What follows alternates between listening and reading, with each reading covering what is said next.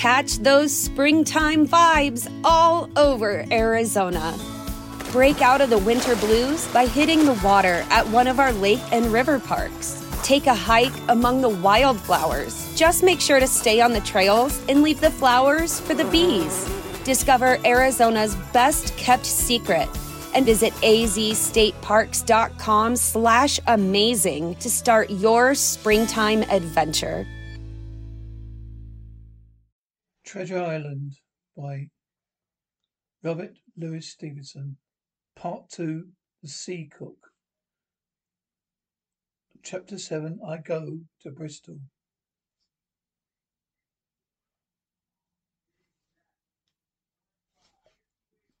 It was longer than the squire imagined. Ere we were ready for the sea, and none of our first plans, not even Dr. Lindsay's of keeping me beside him, could be carried out as we intended. The doctor had to go to London for a physician to take charge of his practice. Squire was hard at work at Bristol. I lived at the hall, under charge of old Red Roof, the gamekeeper, almost a prisoner, but full of sea dreams and the most charming interpretations of strange lands and adventures. I brooded by the hour together over the map, all the details of which I well remembered, sitting by the fire in the housekeeper's room. I approached the island in my fancy from every possible direction, explored every acre of its surface. I climbed 1,000 times to that tall hill they called a spy class, and from the top enjoyed most wonderful and changing its prospects. Sometimes the isle was thick with savages, with whom we fought, sometimes full of dangerous animals that hunted us. But all my fancies, nothing occurred to me so strange and tragic as our actual adventures. So the weeks passed on till one day there came a letter addressed to Dr. Lindsay for his edition to be opened. In the case of his absence by Tom Redruth or young Hawkins, being his older, we found, or rather I found, the gamekeeper was a poor hand at reading anything but print. The following important news. Old Acre Inn, Bristol, March 1st, 17. Dear Lindsay, as I do not know whether you are at the Hall or still in London, I send this double to both bases. The ship is brought and fitted. She lies at anchor, ready for sea. You never imagined a sweeter schooner child might sail her 2,000 tons, named Hispaniola. I got through my old friend Brandley, who has proved himself throughout the surprising trump. The admirable fellow, literally slaved in my interests. So I may say, did anyone in Bristol, so soon as they got wind of the port we sailed for treasure, I mean. Ruth, said I, interrupting the letter. Dr. Lindsay will not like that. Squire has been talking all after all. Well, who's a better, you right? Growled the gamekeeper. A better Freddie Rum go with the squire ain't no talk for Dr. Lindsay, I should think. That I gave up all attempts of commentary and read straight on. Brandley himself found the Hispaniola by the most admirable arrangement, got her in the merest trifle. With the class of men in Bristol monstrally prejudiced against Brandley, I go to length for declaring that this honest creature will do anything for money. I have Hispaniola belonged to him, and that he sold it absurdly high, most transparent come lowlies. None of them dare, however, to deny the merits of the ship. So far there was not a hitch. There were workmen, to be sure, riggers and what not, were most annoyingly slow. But time cured that. It was the crew that troubled me. I wished to round score men in the case of natives, buccaneers and odious French. I had to worry the juice itself to find not so much as half a dozen, till the most remarkable stroke of fortune brought me the very man I acquired. I was standing on the dock when by the merest accident I fell in talk with him.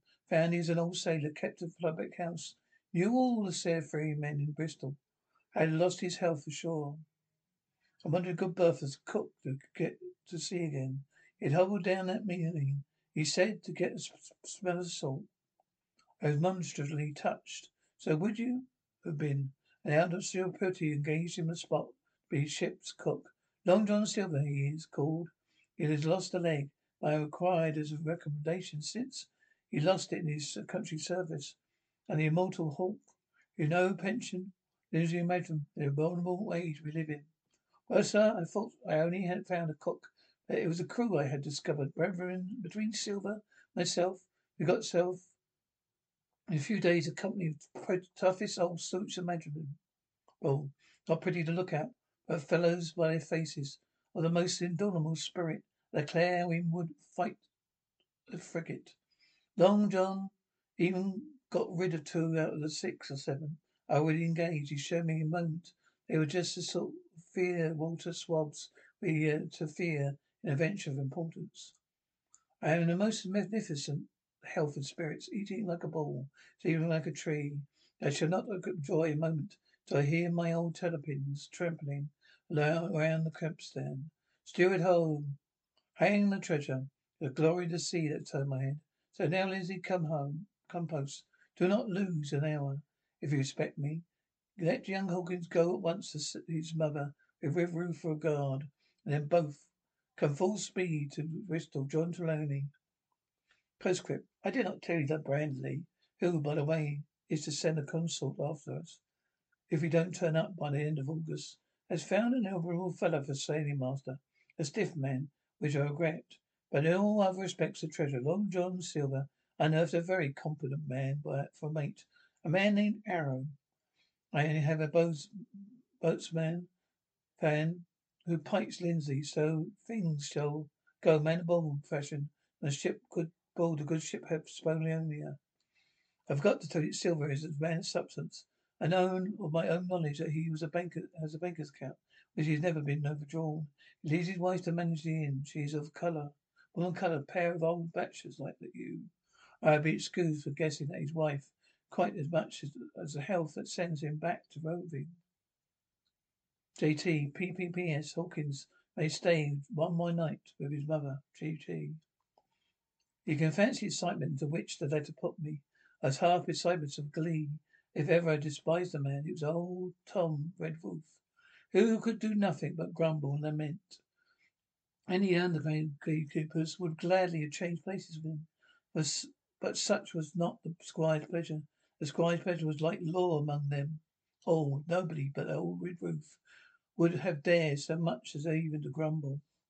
The next morning he and I set out foot for the Admiral Benbow, and there I found my mother in good health and spirits. The captain, who had not so long been a cause of so much discomfort, was gone where the wicked crease from travelling. The squire had everything repaired, public rooms and sign repeated, added some furniture, above all a beautiful armchair for mother in the bar. He found a boy and apprentice also, so that she would not want for help while I was gone. I seen that boy and I understood for the first time his situation. I had thought up to that moment of the adventures before me, not at all the home leaving, and now at sight of this clumsy stranger who was to stay here in my place beside my mother. I had first attack of tears. I was afraid I led that boy a dog's life free. He was new to the work. Had 100 opportunities to set him right. I put him down. I was not slow to profit by them. That night passed. The next day after dinner, Ruth and I would set afoot on the road. I said goodbye to mother and the cove where I had lived since I was born. Dear old Admiral Benbow. Since we were painted, no longer quite so dear. Once, one of my last thoughts was of the captain, who so often strolled along the beach with his crooked hat, his sabre cut cheek, his old brass telescope.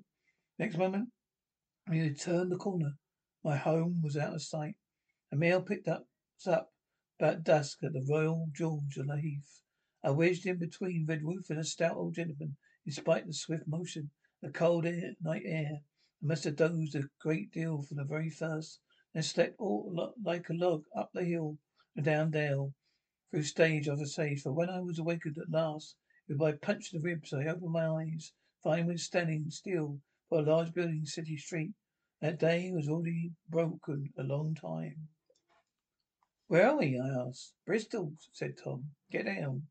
Mr. Orney, had taken up his residence at the inn far down the docks to superintend to work upon the schooner. Thither we had now to walk on our way. To my great delight, lay along quarries beside great multitude of ships of all sizes and rigs and nations. One of the sailors was singing at a work, another there were men aloft high above my head, hanging to threads that seemed of no thicker than spiders.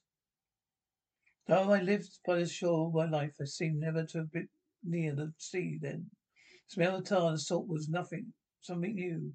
I saw the most wonderful figureheads, all winds far over the ocean. I saw besides many old soldiers with rings in their ears and whiskers, curled in ringlets and tarry pigtails in their swaggering, clumsy sea walk. If I had been as many kings or archbishops, I could not have been more delighted.